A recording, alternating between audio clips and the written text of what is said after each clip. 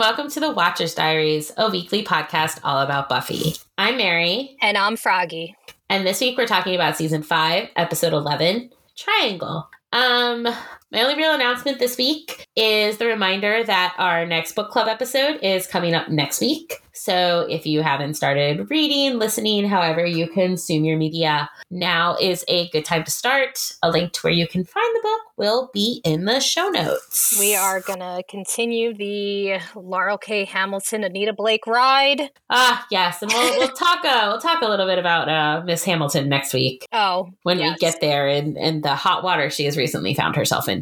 It's so funny that we're working on our book club series for the Anita Blake books, and this happens. Right. But for now, let's dive into this episode because, do we have some things to talk about with this episode? Oh, yes.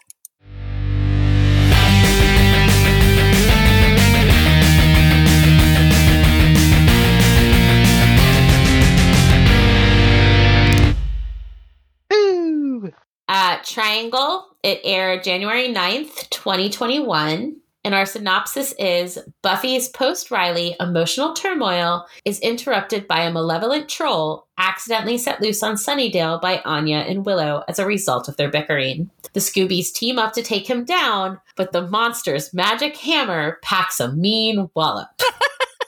I like that. What are our foreign titles? We only have one today. Oh, that's sad. And it's kind of appropriate that it is from Germany. Oh. And it is The Hammer of Destruction. I do like that. Good job, Germany. Yeah. Good job. Germany said, this episode is right up our alley. We are not going to just go with Triangle. We are going to go fancy, and this is what it's going to be. And again, I'm not even going to try to pronounce what it is in German, but the German title itself it looks fantastic. It is just very German. Our previously on this week is short but comprehensive. We're reminded of Dawn being the key, Joyce's surgery and the outcome, Buffy and Riley's issues, and the fact Riley left. Kind of a whole and here's what you missed on Glee deal. I need somebody to take that and put the Glee music over it. Right?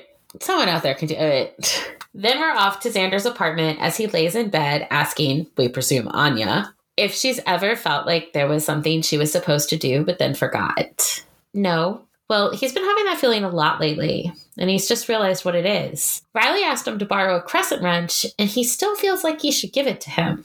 Anya tells him that's not going to happen. Not unless he comes back. Xander knows. Sometimes he forgets Riley's gone. It's like, where's Riley? Oh, right, the Republic of Who the Hell Knows.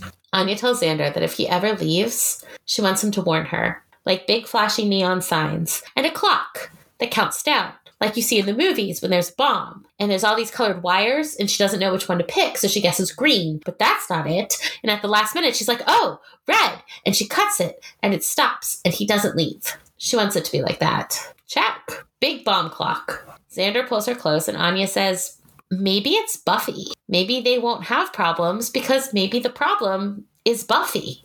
She couldn't make it work with Angel. She let Riley go. While Xander doesn't want to agree with Anya, he does say the relationship rubble is beginning to pile up on the Buffy highway. Buffy has 2 ex-boyfriends. And I know they're dramatic ex-boyfriends. I mean, do we count Scott as an ex-boyfriend? Do we count Pike as an ex-boyfriend? I don't really count. I don't, we are in so how many years? Hold on. So we've got to count the dude who dumped her by her answering machine. Mm-hmm. The first boyfriend she had at Henry. Then she and Pike broke up. Then, she got with Angel.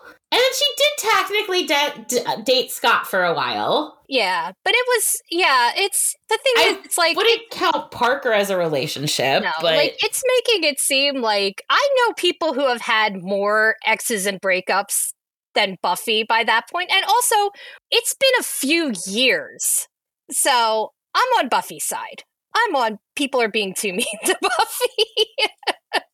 Yeah, I'm not saying, I know. These are weird circumstances. It's hard to be like, it's Buffy's fault. It's like, these are very it's weird circumstances. Yeah. Buffy has a very weird life. You know, let Buffy live. Let Buffy go. She's having a hard time.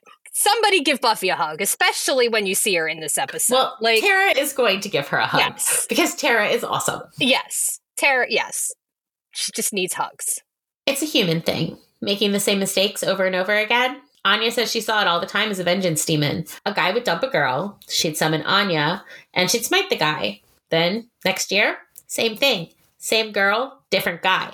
After a few smitings, you kind of step back and say, hey, you might be part of the problem too, girly. Xander wonders how Buffy is dealing with it all. Okay, and while this might not be the best transition on the show, because that will always be Fool for Love. Oh, yeah. This one is pretty good. Yeah. Taking us straight to a convent. Nuns are milling about, going about their evening activities. We even see a nun with a lock of blonde hair under her wimple. Could this be our Slayer? Nope. Just a fake out, as a second later, a vampire comes crashing through the courtyard with Buffy hot on his heels. They fight for all of half a minute, and then Buffy dusts him. As she tosses the stake aside, she goes to help up the blonde nun that the vampire crashed into. Is she okay? She thinks so. What was that? It looked like a demon. It did, didn't it?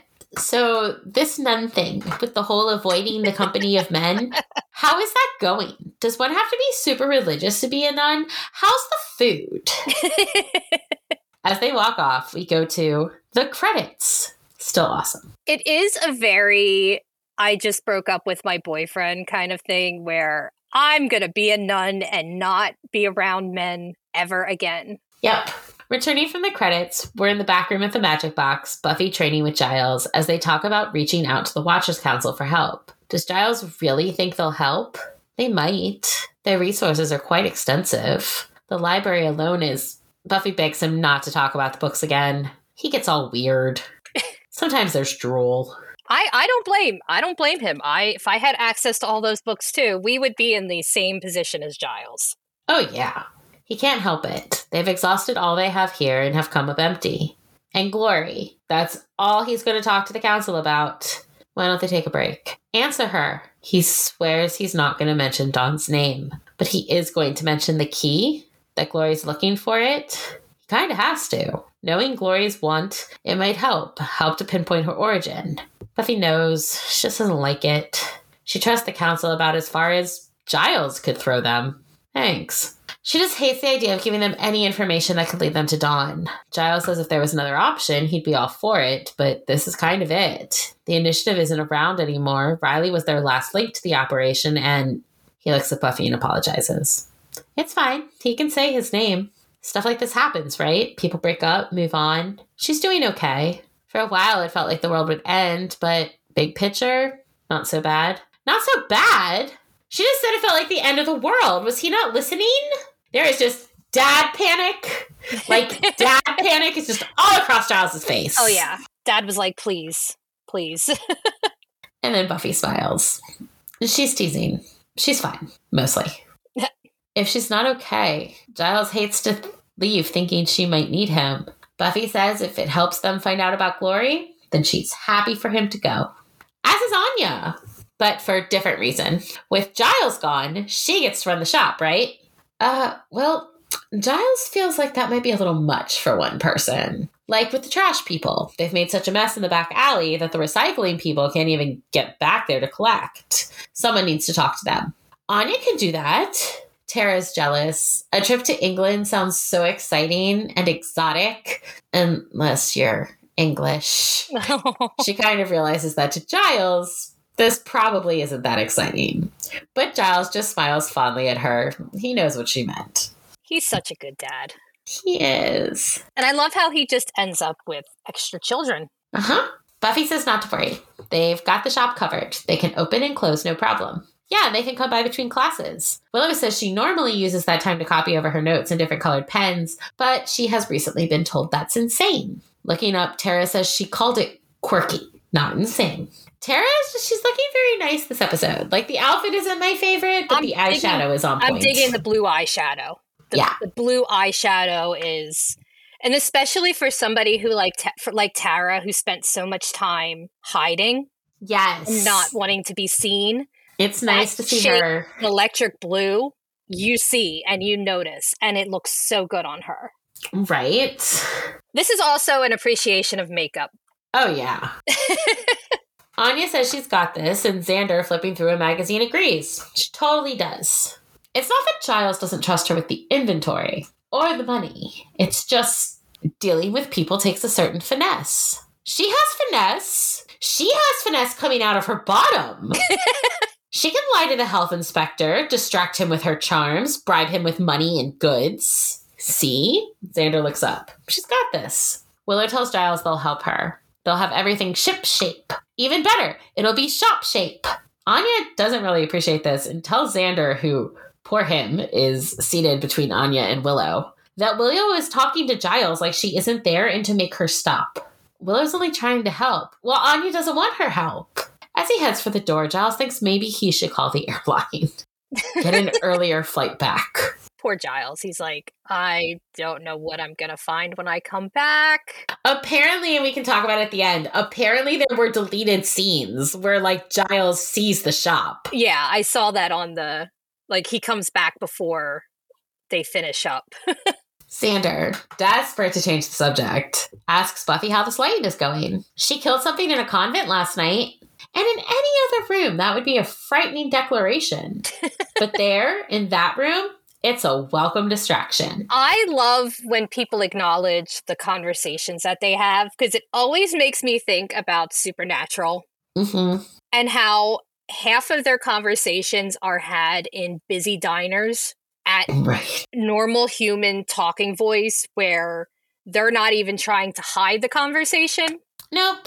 Tell them all about the killing. It was pretty standard. Vampire staking. But she met a nun, and she let her try on her wimple. And now they're back to frightening. Heading home, Buffy heads to her mom's room to check on her, and what's this? Joyce, up and about and wearing actual clothes. She calls Dawn in. Look, no more bathrobe. Joyce says she got up this morning, looked at it, all blue and fuzzy, and just couldn't do it. Buffy says neither of them are going to miss it much either. Yeah, it was getting a little ripe. Maybe they could burn it. That would keep the bugs away. Her robe does not smell. But whatever. Make jokes at the expense of a woman with a hole in her skull. Buffy ushers Dawn away at that, saying they have tired her out. As she heads for her own room, Dawn follows, lingering in the doorway. Again, I love the scenes with all of them as a family. Like, it is such a realistic portrayal of a family unit. You know, just the way so many shows, like when you get like a serious show, you have so many where they're not teasing the person who just had surgery. Yeah. But it is a very real thing where, and it's something that we do, you know? Oh, yeah. I mean, we were talking about that the other night. So, side note, my girlfriend's uncle hurt himself the other night, sliced his arm open, and he does like outside work and stuff. And we love him. We were all very concerned about the fact that he got cut bad enough he had to go to like the ER and he had to have a procedure done for nerve damage. But our first question was also, what dumbass thing was he doing that this occurred? Because that's when you know, yeah, especially when you know somebody who has a history of doing dumbass shit. Yeah. Like my father-in-law, we still talk about this story where he had gotten his arm cut. Now, my father-in-law has a very high pain tolerance. So he was like, had this deep cut on his arm, and he says to my mother-in-law, oh, I think I need surgery. Meanwhile, he needed hours and hours of microsurgery to repair his arm. Oh my God. But he's just like, oh no, I think I need to go to the hospital. Like, really? People. But yeah, it's so refreshing to see like how people in a family would, and even Buffy says, okay, we've done enough. We need to leave her alone now. But I even like how Joyce says, okay, the person who just had a hole in her skull. Like, yeah. So Dawn lingers in the doorway. What's she doing? Playing soccer, as she is very clearly reading a magazine. Can Dawn hang out in there? Buffy looks up. She'll allow it, but don't touch anything. She notices right away that Buffy took down Riley's photos. Yeah, she thinks she would have done it sooner. Like, bam, Don't want to see that face again. Buffy says it wasn't like that. She was never angry at him. Okay, that's a lie. But it wasn't like she didn't want to see his face. Dawn says she was just beginning to like him and then gone so fast. Buffy says it really wasn't fast, as everyone except her saw the gradual decline. Oh, coming to sit with her, Dawn asks if that makes it any better. No, because she should have noticed it earlier. Buffy tells her to stop being insightful. It's creepy. But then she admits that, yeah, it hurts in all sorts of awful ways. In the way where she's furious at him, and the way where she blames herself, and the way where she thinks about all the things she could have done to fix it. Dawn says it'll get better, won't it? It will. Yeah, but it'll take time. But Buffy's just going to keep doing what she's doing, and every day it will be a little bit better. Every day? Okay, no, not every day, but soon. Dawn says it still feels really sudden. Him gone, off where no one can talk to him. Buffy says, who knows? Maybe he'll hate the jungle. Maybe he'll come back. And then she can say all the things she didn't get to. So Lex pointed this out to me because we were talking about this episode. Yeah. Speaking of Riley's coming back, and Mr. I don't think you really loved me gets married awfully fast. Oh, yeah. Like, this aired in January. As You Were, come season 6, aired in February. So we're talking literally 13 months. Mm-hmm. And so we'll talk about this more when we get to season 6, obviously. But I had to go look up the thing for As You Were. Yeah. And Sam says they've been married 4 months. So now Sam also says it took Riley a year to get over Buffy. Clearly she was like exaggerating because Buffy takes place in real time. Yeah, yeah. So like it's been literally a year and he was married 4 months. So it only took him 9 months to go from I'm devastated to meeting this other person, being with this other person, and marrying this other person. Mm-hmm. So I don't think he gets to talk about people who really loved people. No, because if he really loved her, that was a quick turnaround, you know? Yeah. Like, I mean, and there are people who rebound and will do things that they regret so quickly, but... Yeah. But speaking of things one didn't get to say or wants to say, there's Spike in his crypt with a box of chocolate, practicing talking to the dummy head. Again, this right here, this is William. Spike would never have to practice talking to someone or asking them out. That is such the funny part about his whole thing with like his love for Buffy. Yeah. Is it throws him off his game. It does. Like, so hard. Like, it's an actual thing. Yeah, like Spike's just gonna saunter in and be like, you, me, this thing, it's happening. Yeah. But William, he wants it to be just right. He wants to make sure the words he has chosen it is literally are perfect. It is literally what his whole thing was before he became a vampire. Right. And this is why, like, I hate the whole thing about people say they're, you know, oh, when you become a vampire, you're a completely different person. You're not. No, you're just, everything is more intense. Everything is intensified and twisted. Yeah. But I love that Buffy brings out the side of him. Yeah. And the fact that nobody else has ever done this. And, you know, like, as much as I love him with Drusilla, that was an obsessive. That was obsessive. It was all heat. And I mean, I think it was, I don't want to call it first love because like William had crushes before. Yeah. But Drew was the first person, as we saw in Fool for Love, to appear to get him. Mm-hmm. So this was the first girl who ever seemed to really understand him, and she wanted to bring him into this like new world. And she showed him all these things and unlocked this other side of him. And I think there is like that devotion to her because of it. Yeah. This is much more a relationship of equals almost, because, you know, he's a fighter in his own way. He's going to become a champion. Buffy is the slayer. Like, this is, and I think that the fact that like this is someone that he really likes and he's come to like just by like watching her and seeing the person she is. And it makes him want to be a better person. It does. It makes him want to be a better person, and as we'll see in this episode. And that is what being in a relationship is about. It's supposed to bring out the best in both parties. And he is actively trying to do better. Like, and Yeah.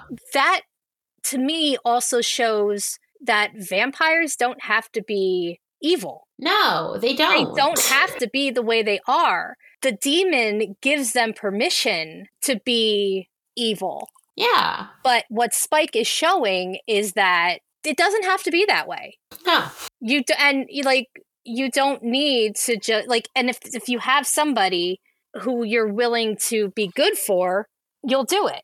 It seems he wants to explain about why he took Buffy to the vampire crack den. Why he showed her what Riley was doing. He just wanted to help her because she couldn't be there thinking he was this great guy while he was going around the bend with this totlet. Then he starts arguing with the head. Imagine it having some of Buffy's snappy comebacks, telling her that he will insult Riley if he wants to. He's the one that's on her side, the one doing her a favor, and she's being dead petty about it, giving him nothing but hatred and venom and ungrateful bitch. And she slams the dummy over the head with a box of chocolate. Now, see, there's Spike. That's Spike. But it doesn't last because he realizes that is not the way he wants to go about it. So he lets his Williams side get back in control. He picks up the dummy. He straightens it out. He picks up the chocolate, fixes the box, and begins again. I mean, good for him practicing. Again, who among us has not practiced what they want to say to the person they like? Right? And we go to the magic shop where Willa and Tara are helping Anya out. Well, more like they're using supplies from the magic shop to try out a new spell. A sunlight spell, so that maybe Buffy can use it to vaporize vamps, even in the middle of the night. Anya doesn't like this. Giles has only been gone a day, and Willow and Tara are taking stuff from the shop, causing trouble. They shouldn't do those things when he isn't here. This prompts Willow to tell Anya that she's the fish. What? The fish in the bowl from Cat in the Hat? He's always saying that the cat shouldn't be there while the parents are away. Anya doesn't understand. It's a book, a really cute one. There's this cat. He does all sorts of silly things, like balances stuff, including the fish, on top of his hat. Willow doesn't recommend trying it in real life, especially not when you're 6, because then you're not allowed to have fish for 5 years. Willow, you're not supposed to be the Cat in the Hat. So wait, but hold on. So Willow lost her fish privileges at 6. She did not gain them back until she was 11. And then her fish were murdered and strung on a line when she was like 16. Willow does not have good fish karma. No, she doesn't. To be fair, I don't either. Because I named my fish Sushi when I was little. And I had a sign in the bowl that said sushi bar. That's awful. You're awful. Those poor fish. It's like how when we go to the zoo, Mia tells the cows at the petting farm that their name should be lunch and dinner. Yeah. I'm just like, can you not antagonize the cow, please? This is why Mia and I get along so right. You guys are sick. I say like I'm not morbid in any way whatsoever. No. That's why we're all friends. The whole fish analogy just makes Anya feel worse. They're referencing literature that she knows nothing about. They're trying to make her feel left out, and they're stealing. She's not stealing. She's just taking things without paying for them. In what twisted dictionary is that stealing? Tara says maybe they should just pay, but Willow is doubling down. Oh. Giles would be just fine with this. And they could show her some things, have her floating pencils by the end of the day. Anya does miss having powers, and it would be nice to... Hold on! She knows what this is. This is peer pressure. Soon they're going to be having her smoking tobacco and having drugs. But look how easy it is. Willow's sly little grin there is adorable. Good girl Willow is like... She's enjoying her bad girl moment. Though I don't really condone the, like, riling up of Anya. No. Which is the point. Yeah, and, like, to be fair, she wasn't doing it until this moment. Yeah. But, like, as she floats up Sage in one of the vials, Anya tells her to stop and to not float the merchandise. And Willow's response to this is just to float more stuff. Yeah. And, like, it's a little mean. I am fine with the Sage. Yeah. I'm fine up until that point. Like, being just like... But then... the fact that she keeps going. Yeah. And the fact that she's like not like I get Willow. I get where she's like, Giles wouldn't mind. You know, this is what would have, you know, if Giles was No, they here. take stuff from the shop all the time when Giles is there. But Anya is taking her responsibilities very seriously. She is. And Willow is not respecting that. And, like, I like how Tara's like, look, we can just pay for it. Like, let's just, like, Tara's like, we're using it. Like, Anya does kind of have a point. Yeah. If Giles is okay with it, he'll just let us take something later. Yeah. But, like, good on Tara.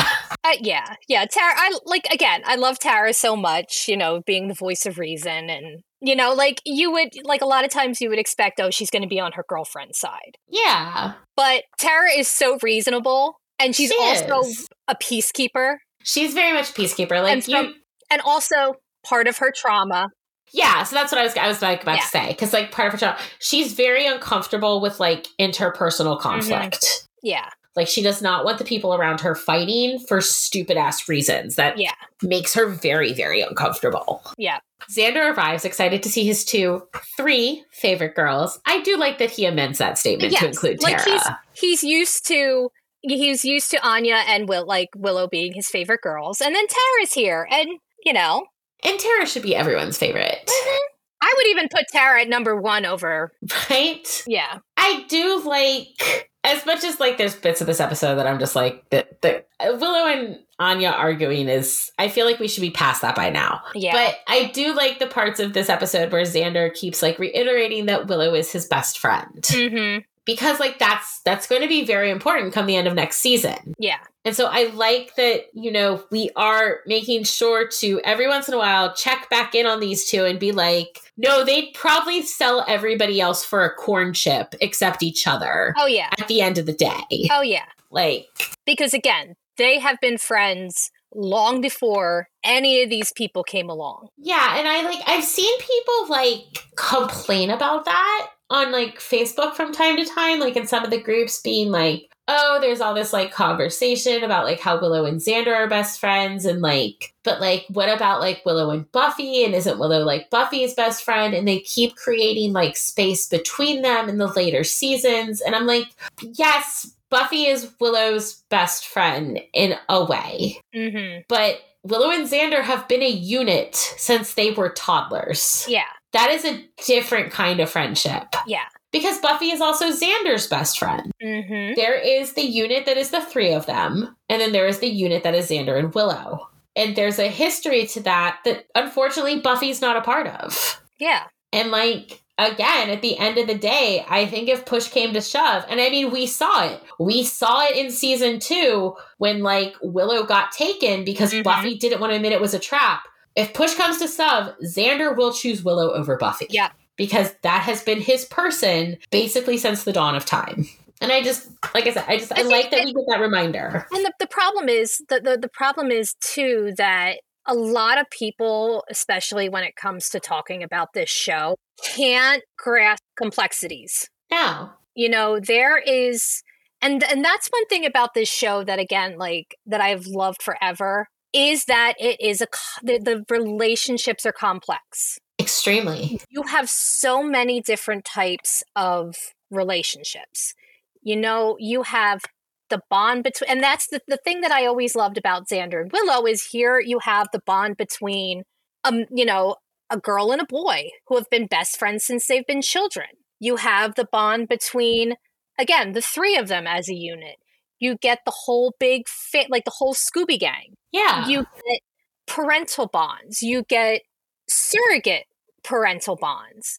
You have even Giles and Joyce. Yes. And I love seeing them at the end of this episode. I love the scene at the end of this episode. So this show portrays so many different kinds of relationships in a very realistic way. And even with all the supernatural elements, at the end of the day, people just can't understand that when you use the term best friend, it's not just necessarily one person. Like, you have somebody else who's your best friend. You and I are best friends. I have, it's such a different, and the older I get, the more I'm like, this is my best friend and this is also my best friend. So it's like we have the best friends that we grew up with. Yeah.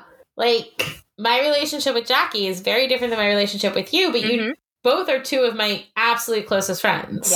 Yep. And same with like my friend Heather and Jamie. Like again, and we grew up with each other. But it's no less meaningful. No. That's why I like all those things you see, like they're dumb, but you see them on like Instagram and stuff. It's like everybody talks about like your childhood best friends or like your high school best friends, but nobody talks about the best friends you met in the middle of just trying to figure shit out as an adult. And that's exactly what happened with us. Yeah. We met in a very random way on LiveJournal. The trenches of the Glee fandom. And here we are over a decade later. She is Aunt Mary to my son. I mean, almost 13 years later, because I knew you when you were pregnant. I was pregnant. Yeah.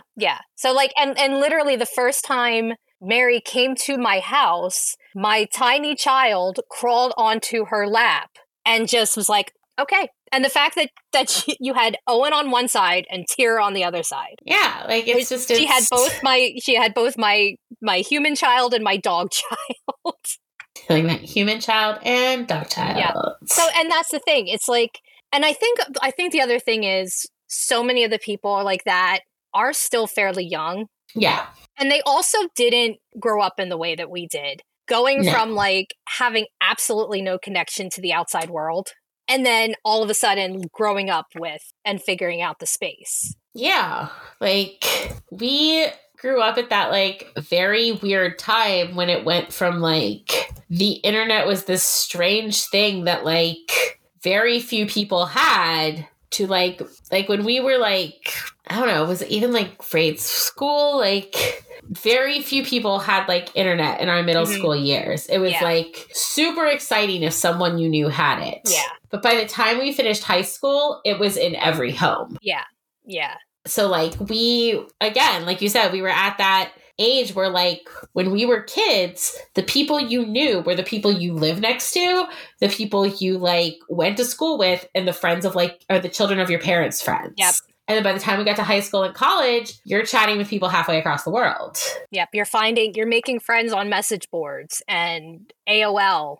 So it's just, we grew up at a very interesting time. And I think that is something that the youths today, it's just very hard for them to understand that like we saw that change happen. But yeah, no, it's a very interesting thing about being a 90s person. Yeah. Because growing up in that bridge between, the 80s, the 90s, and as things changed. Anyway, there's our old fogey moment. I was going to say, I feel so old now. I know. So let's get back to Anya. Anya tells him that Willow is stealing. She's a burglar. Yeah. And in the light of day, right in front of everyone, burglar. She says she's just doing a spell to help Buffy. But Anya says Giles left her in charge. Judge Xander would like to request a recess. Tara grants him said recess, and yay! Tara's on his side. He goes and stands behind her. Protect him, please. Going towards the counter, Willow says what she's trying to do, it's a good thing. And if it doesn't work, well, Giles never needs to know. She then sprinkles some dust, trying to show off, and poof, the cash register is gone. Something that has everyone else running towards the counter. What did she do? She can fix it. She reverses the spell and the cash register reappears, though it does look a little worse for the wearer. Is everything okay? Is the money okay? Is it still there? Anya opened the drawer. Willow endangered the money. Right, because that's all she cares about. I'm Anya. I like money better than people. People can't be traded for goods and or services. Xander, she's imitating her. Xander looks so uncomfortable with this whole thing. Oh, yeah. Like, and I get his discomfort. Oh, absolutely. When two people that and I mean, everybody's been there. Everybody's been there. When two people that you're friends with and you love to death are arguing, and really, there's no good side to take. There's no. Xander is like screwed either way. Yeah. Like, Willow, for all intents and purposes, isn't doing anything wrong. Anya she's absolutely right to be upset, because Willow just keeps going. And we had a moment like that Yes. on our last trip. I was gonna say, like, we as I'm talking about it, I'm like, oh no, we made Mary very mad. I was gonna say, like, well, I was like, well, two things, right? Like, so first off, I'm not going to name names, but we're watching this go down with like one of our other friends right now. Like someone is stuck in the middle of something and we just feel nothing but bad for him. Yeah. The other one is like, yes. On our last, friend group excursion, nobody realized that my buttons had gotten pressed to the extreme until I like ordered everyone out of my sight for like 2 hours. Yeah. We like sat and read my book and I was a better Mary and it was fine. We were like, oh no, we fucked up. Mary yells at you fucked up. Yeah, we fucked up. Like Mary tried to drive away. Yeah, it was bad. So yes, but we left. But these things happen. Yeah, and that's the thing. It's like you reach that point, and then everything is okay again. But yeah, you take the time for yourself. You breathe a little bit. You eat a snack. You're a better, happier person. I'm like, when I got in the car with everybody when we left, I'm like, guys, we fucked up. We really, because after Mary went back in, I went into the house just to be like, hey, and she's like, no, leave me alone. So when Mary sends me away, yeah, it's bad. It reached the point where Mary sends me away. I'm like, okay, we really did it now. So yeah, I got in that car and I'm like, guys, we fucked. We did it, like. But I mean, it happens. But you do feel sorry for the person stuck in the middle. Because right now, Xander would like to be anywhere except where he is. Oh, yeah. Yeah. And also poor Tara having to Tara's on the outside.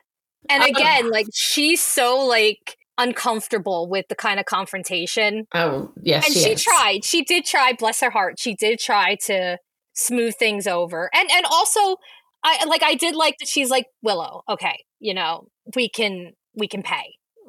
Even taking Anya's side. But yeah, Xander being caught in the middle. Yeah, so he leaves. Yeah. Telling them both that he is tired of being in the middle. He doesn't want to be dragged into whatever it is that is going on between them. And so they need to figure it out without him. That's really a good way. That, and again, that is a really grown-up way of handling the situation. This is your issue. This is not my issue. Yeah, the two of you need to figure your shit out. And yeah, because like we said, there is literally nothing he can do that will make it better. He has tried to talk to the two of them together and be like, come on, he tried, but they keep picking at each other. As he heads to the door, Anya tells him not to go, but it's too late. He's out and slamming the door. Willow tells Anya she made him mad. Her! He seemed pretty mad at Willow, too. Turning to Tara, Willow asks who she thinks Xander was more mad at. Oh no. Oh no. Tara's not doing this. Oh yeah. Good for Tara. She tells them that she thinks maybe they have some things they need to work out. Just the two of them, with the talking and the such. And so she's going to leave. Good for Tara. I completely 100% good move, girl. Get yourself out of there. Let them handle it. Later, Willow is working on the spell again while Anya writes down the prices of everything that she's using. Can she stop that? It's really distracting. Fine. Make her ball of sunshine. Anya will be quiet. Good, because the spell is sensitive. Any non-ritual word uttered during it could ruin the whole thing. She puts the final ingredients in the cauldron and readies herself. Has she started yet? No. Shh. She's about to. And so she does, asking the spirits of light to help her. Was that it? No! She continues. Oh, because Anya thought it sounded like she was done. Does she look done? Abandoning her spell in the small ring of light hovering above the cauldron. If Anya has a problem, why doesn't she just say so? Spit it out like she does every other little thing and it pops into her head. Anya says she doesn't do that, but Willow just tells her to release it. Well, the spell kind of took that as a command, and so releases a troll who was obviously trapped in something. He appears with his hammer and rampages through the store before heading out into the street. Willow frowns. He was not a ball of sunshine. No. At UC Sunnydale, a new semester is beginning, And it seems this semester, Buffy and Tara have a class together. A class with a professor that spits. Tara says they'll sit him back next time. Good, because Buffy really needs to keep this class. The only other one that fits in her schedule is Central American geopolitics, and no thank you. She even hears the word jungle, and she can't help but think about him. Is that where he is? She doesn't need a daily 2 p.m. reminder. Tara asks if that's bad, and Buffy kind of shrugs. It sucks, but she can't help but think maybe Riley is where he needs to be. Willow does always say things happen for a reason. Yeah, but why do people only ever say that about bad things? Buffy says, why don't they grab Willow and indulge in a little after-school hamburger? Tara could be down for that. Willow might still be at the magic shop. They were there earlier, and Willow and Anya kind of got into it, so Xander and her took off. And Anya and Xander are in trouble? Buffy, projecting just the tiniest bit, sees this as the worst thing ever. No, she said that wrong. Willow and Anya just got into a bit of a tiff, and so Xander left. He left? Left Anya? No, not left her. Not really. It was just nothing. A tiny thing. Tiny thing? Buffy's on the verge of tears. But tiny things get bigger, and then boom, you have a whole huge thing, and they can't break up. They have a beautiful love. Buffy's just crying now in earnest as she goes to Tara, who hugs her, a bit confused, but still happy to do so. As she cries, Buffy says their love is miraculous. I do like this moment. Like, it's a silly moment. But it does show, like, how Buffy is maybe not processing things as well as she's pretending to. But it also does set up something that we're going to see a bit more of next season, and that's Tara being someone Buffy feels she can go to. Yeah. And I really like that for them. Tara's energy is very nurturing. It is. You know, and she, because of the way she grew up, she didn't have the opportunity to really display that very much. So now that she, you know, and she's coming into herself, she is a very caring person. And she may still be very awkward at times with things, but also I love that Buffy, again, she's not processing, but like the way that she's expressing like Xander and Anya being together is like, it is a very sweet that she's concerned about them. It is. On the main streets of Sunnydale, Anya and Willow are driving around, looking for the troll. More importantly, they're driving Giles's car as they look for the troll. Willow doesn't even get how she made him, but hey, advanced! Anya says she didn't make him, she released him. He must have been trapped in the crystal. Her? What makes her think she released him? This seems more of a both of them thing, or even an Anya thing. It definitely feels like an Anya thing. Anya says to just find the reversal spell. That would be easier if they put the top up. Right now, Willow's mainly trying to stop the pages from flowing away. Anya doesn't know how to put the top up. She just figured out what the left pedal does. It makes them stop, which she demonstrates. She doesn't know how to drive? Why didn't she say she didn't know how to drive? Well, because how could she know whether or not she could drive till she tried? Unbelievable. And with an ogre loose. Troll. Anya corrects Willow's misidentification. It's a troll. Now hold on. She's going to use the right pedal. She expects them to accelerate. Fine. There's a troll on the loose and they're going to crash Giles's car. Probably. They are going very fast. Anya told her not to do the spell. She should have listened. Giles put her in charge. Giles can be an idiot. Willow! Oh my god! Damn! Wow. Like, what did he do? Wow. Poor, like, Giles isn't even here.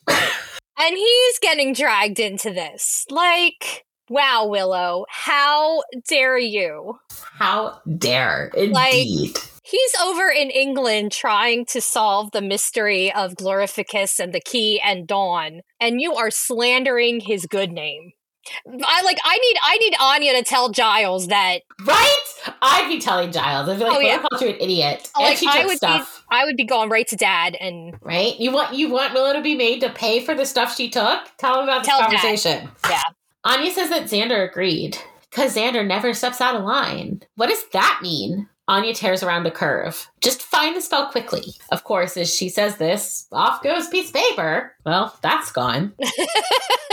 Xander, it seems, is hanging out at the Bronze, eating a bowl of peanuts when he bumps into Spike. Spike greets him, kind of, with a, "Oh, it's you." And Xander says not to let him stop Spike from not being there. I really hope these boys realize they are like equal levels of sad right now because they are both hanging out at the Bronze in the middle of the day. Yes. And Xander just got a bowl of peanuts. Yeah.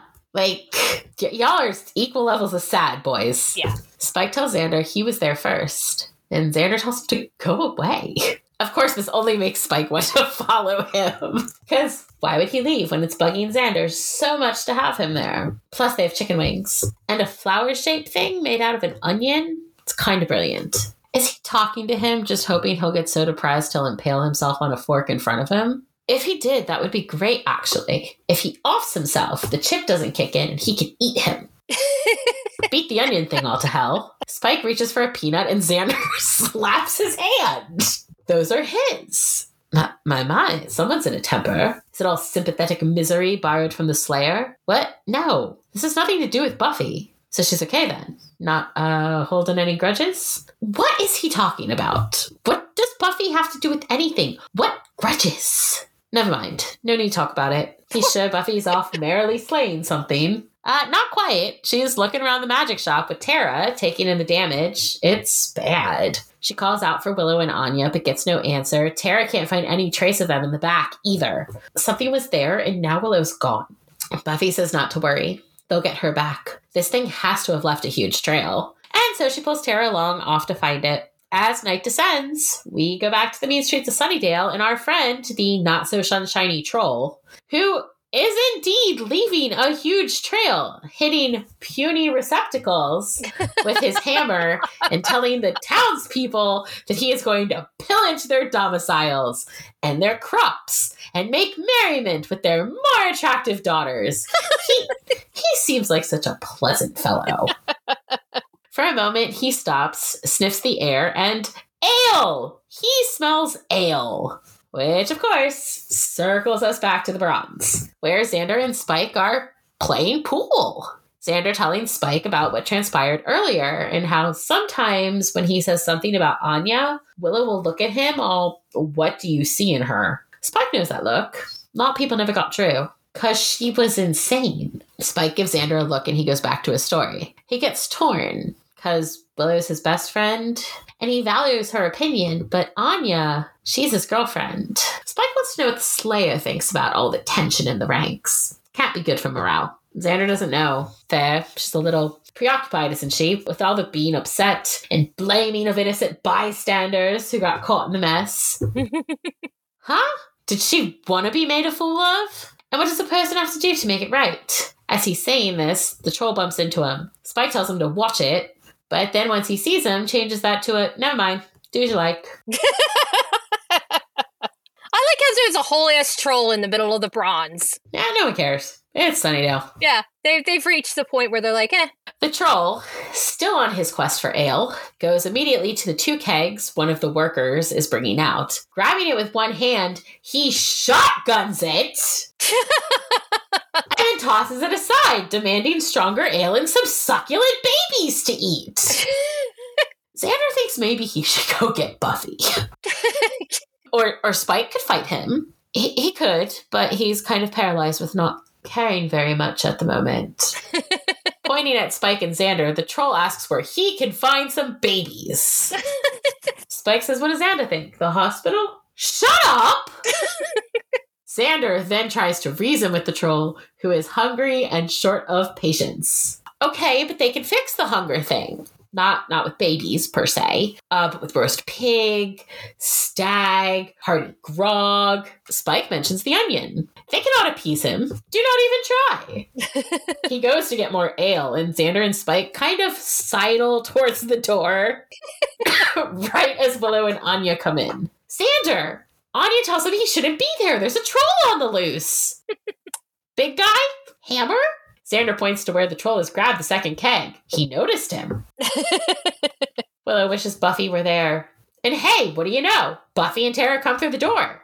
Immediately, Willow wishes for $1 million. Nothing happens, but she had to try. You know what? We have all been there. Oh, yeah. Seeing the troll shotgunning keg number 2, Buffy asks, what is going on? Where did this troll come from? Spike, just not reading the room at all, decides that, this is his moment. So he steps forward, looking all brave and all. Hello, Buffy. Before Buffy can act on her confusion, Anya butts in and Spike takes a big step back. Anya tells him that Willow stole ingredients, did a spell, and released a troll. Buffy frowns. Willow did this? No. She means Anya. It's all very complicated.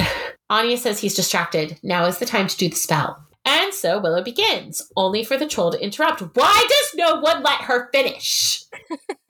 The troll locks his gaze on Anya. On Yanka, she told the witch to do this. She's always trying to ruin his fun, just like when they were dating.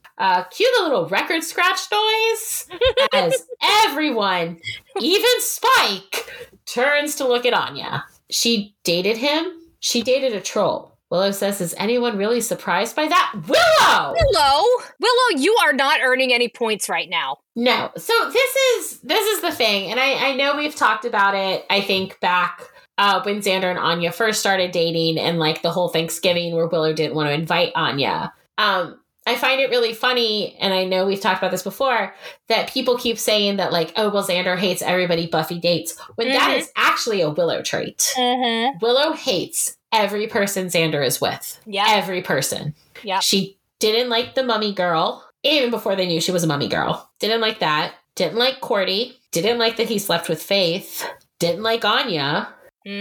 Like, Willow is the one who has this almost, I mean, at this point, she's trying to say it's not a jealous streak. Yeah. But Willow had a very long jealous streak. Yeah. And that's the thing. And again, like, a lot of times with Xander, it's not him hating who Buffy is with, it's being concerned about Buffy. Yeah. And he has every right not to like the vampires. Yeah. Every right. Yeah. Between Jesse and Miss Callan, like, every right. Every right. Yeah. And he has every right to not like the vampires. I mean, and again, he loved Riley. He did. Like, you saw it even at the beginning of this episode. The beginning of this episode, he's like, oh, you know, I keep thinking about Riley, but he's not there. So he actually misses Riley. Yeah. But here is Willow, again, picking at her her best friend's partner. Like, she's literally being snotty just for the sake of being snotty. Yeah, yeah. So, like, and again, that's where I get so frustrated with the anti-Xander people, because they completely miss that a lot of people do exactly what they hate Xander for. Yeah. Anya says he wasn't a troll when she dated him. Just a big dumb guy. And then he cheated on her, so she turned him into a troll. And actually, that is how she got the job as a vengeance demon. The troll smashes the counter. He did not cheat. At least not in his heart. And it was only with one wench. He had a great deal of mead, and the next thing he knows, he's a troll. Anyanka did this, and for that she must die. But he seems to like being a troll, or so it appears to Xander. He adjusted, but then witches, dirty, filthy, disgusting witches, imprisoned him in that crystal. He's been trapped for hundreds of years. And this dude actually has, unlike the master who is throwing a fit after like 60. The troll declares a curse upon all witches and says they must all die. Buffy tells Willow this would be a good time to do the spell. Right. She tries the reversal and nothing. It doesn't work, which delights the troll, but hey, no, Willow will get this. She starts again and the troll makes as if he's going to hit her, which is when Buffy and Spike intervene, wailing on the troll. Well, really, the troll kind of wails on them. First knocking down Spike and then Buffy, who just happens to land on Spike. But they're soon back up after Spike tried to do the whole hand around Buffy's waist to steady her thing. And then they're back after him. He goes about knocking down pillars, enough so that one of the catwalks fall, leaving some people hanging from a single pole. As Buffy and the others work to get out of the wreckage, the troll makes his great escape. Buffy tells Xander to follow him, and Willow and Anya to go back to the magic shop and see if they can find something that will actually banish him. She then goes to help the others, as does Spike. Which, what is he doing? He's making the women on the ground more comfortable. Not sampling. Could, but he's not, because he knows Buffy wouldn't like it. She's sorry. Does he want credit for not feeding off disaster victims? Well, yeah, He's disgusting. I love it. I love Spike. I am trying to be a better person for you, but he can't say that he is being well, he did say because she wouldn't like it. Yeah. And Buffy is like, what the hell? Like, what? Like, she's so confused. As she storms off, Spike asks no one in particular, what does it take? Back at the magic shop, Willow tells Anya to hurry up. She's grabbing everything she can on relocation spells, banishment spells, and what the heck, spells to make him really sleepy. Anya says she's getting more of all the things Willow stole, just in case they need them. She didn't. Why does Anya do that? Do what? She's so rude. And at first it was like, okay, ex-demon. She didn't know the rules, but she's been here forever now. She should know the rules. Rules are stupid. Whatever, Willow just thought maybe she'd be interested in learning to act more human. Some of them enjoy it. Anya is a human, and there are many humans that are stranger than her. True, but unless she's really wrong about Crazy Larry down at the bus stop, he's probably not going to turn Xander into a troll. Well, that's a very complicated procedure, and oh, she thinks Anya's going to hurt Xander?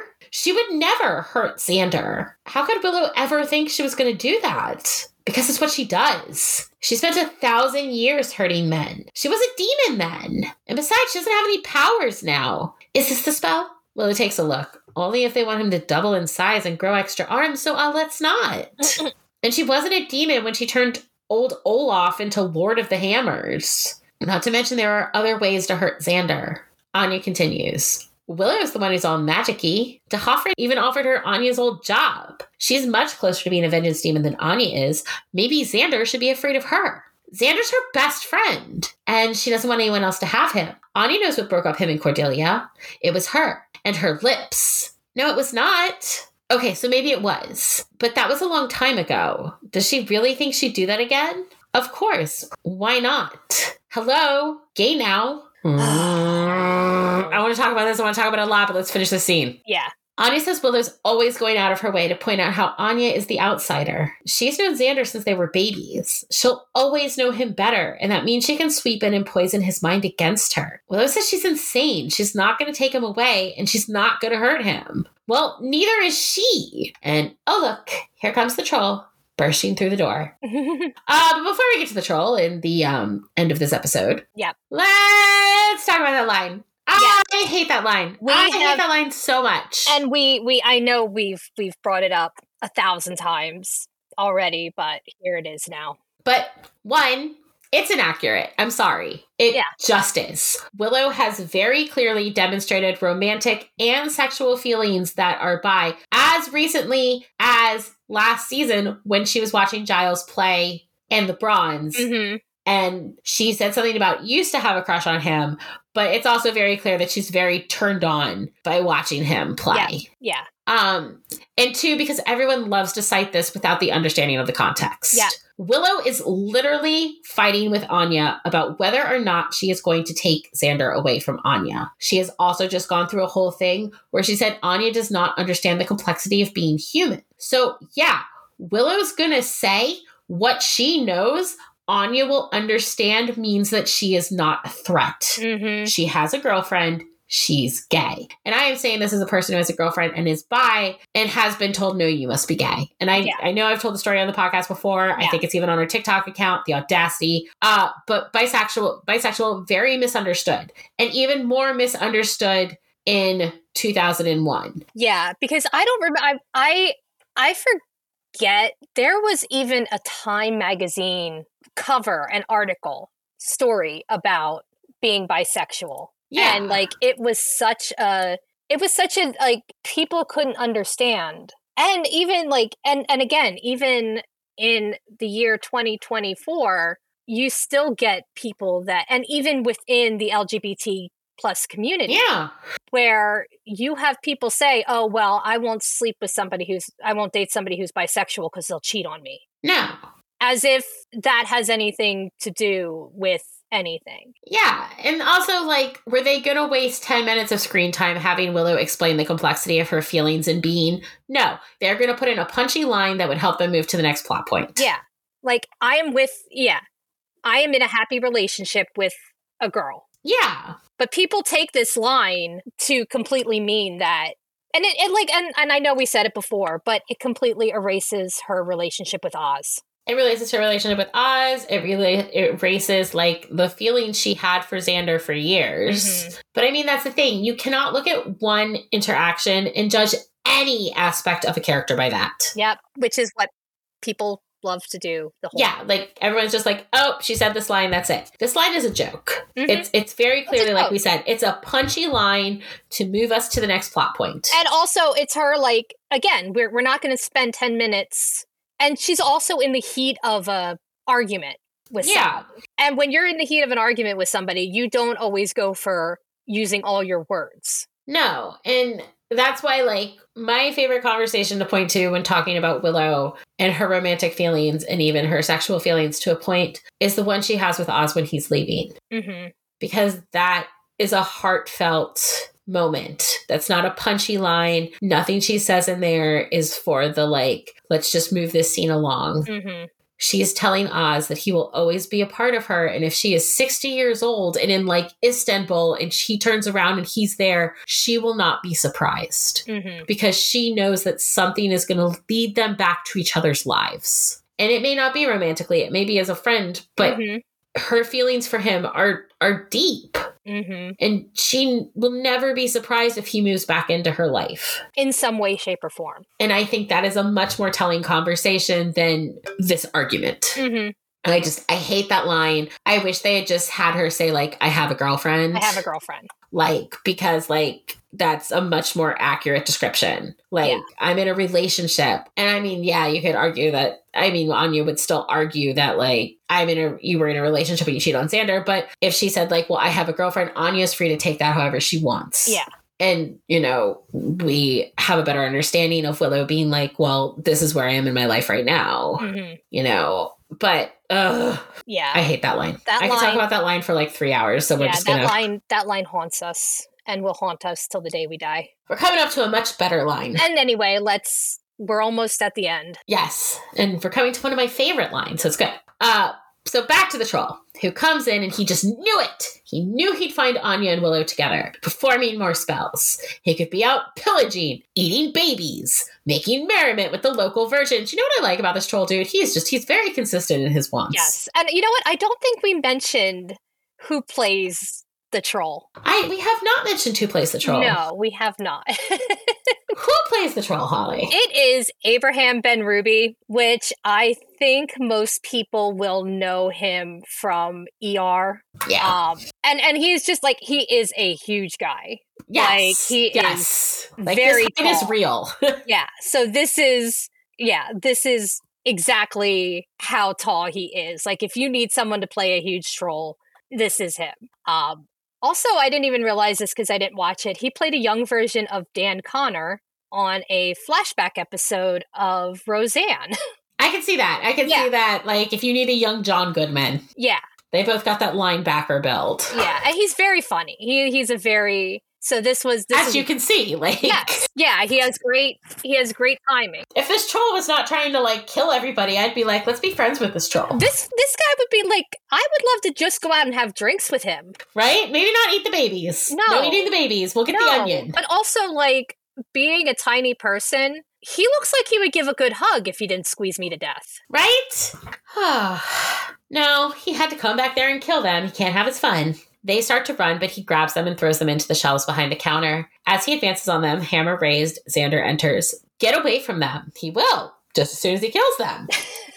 He's not killing either of them. And Xander, brave, stupid Xander, advances on the troll, meaning to fight him. He gets his ass kicked badly. But he keeps going. And that earns him the troll's respect.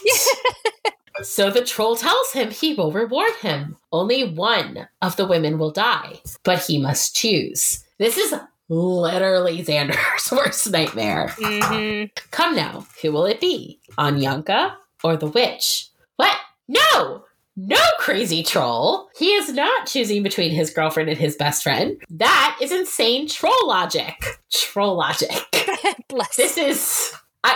I use this all the time. Oh, yeah.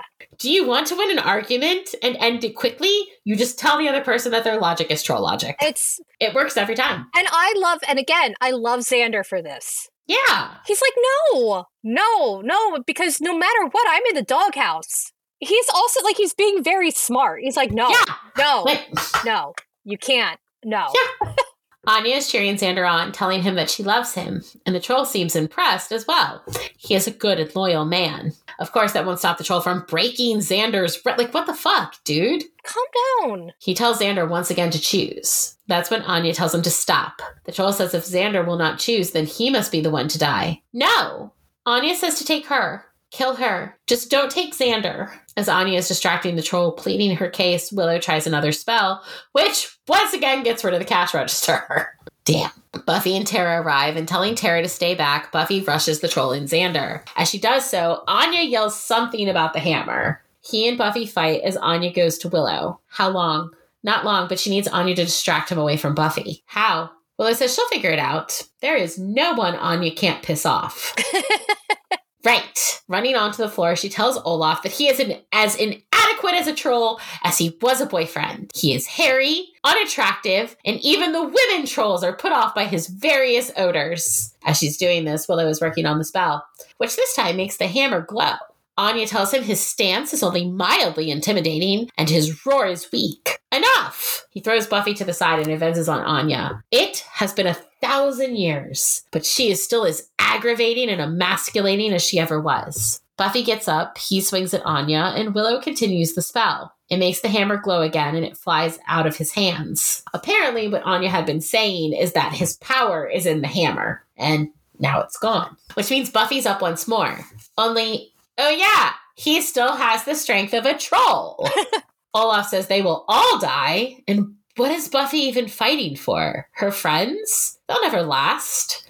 Anyanka is very difficult to live with, and he seems ludicrous. They're doomed to fail. Well, now he's done it. He has hit Buffy's button of the moment. And she goes hard on him, beating him down and knocking him out because their love is beautiful. Beautiful. Anya and Willow patch things up, mostly. Anya telling Xander she loves him, as does Willow, but not romantically. And she's not going to try and break them up, so yeah. Later, Willow banishes Olaf. Where did she send him? To the land of the trolls. He'll like it there. Lots of trolls. Of course, the multiverse is always moving around, so it's hard to be precise. Kind of like hitting a puppy by throwing a live bee at it, and that analogy is weird. Just forget she said that. Anya says it's true. He could be in the land of perpetual Wednesdays. Or the world without shrimp. There's a world without shrimp? Tara's intrigued, seeing as how she's allergic. Tara and I would love to go to that world with Tara. Willow's fairly certain he ended up in the land of the trolls. Look, all Buffy cares about is that he's not there, and she got a nifty souvenir. Picking up the hammer, she places it on the front display case, promptly shattering it. Oops. Xander says the place trashed anyway. But look how nicely things worked out. And look at them. So good and alive and together. Oh no, Buffy's going to cry again. They're just so together and good and alive. As she breaks down, declaring that she's just so happy for them. We go to a few days later, and Giles, sitting in the Summers kitchen with Buffy. He hates to think what the place would have looked like if he'd been gone longer than 3 days.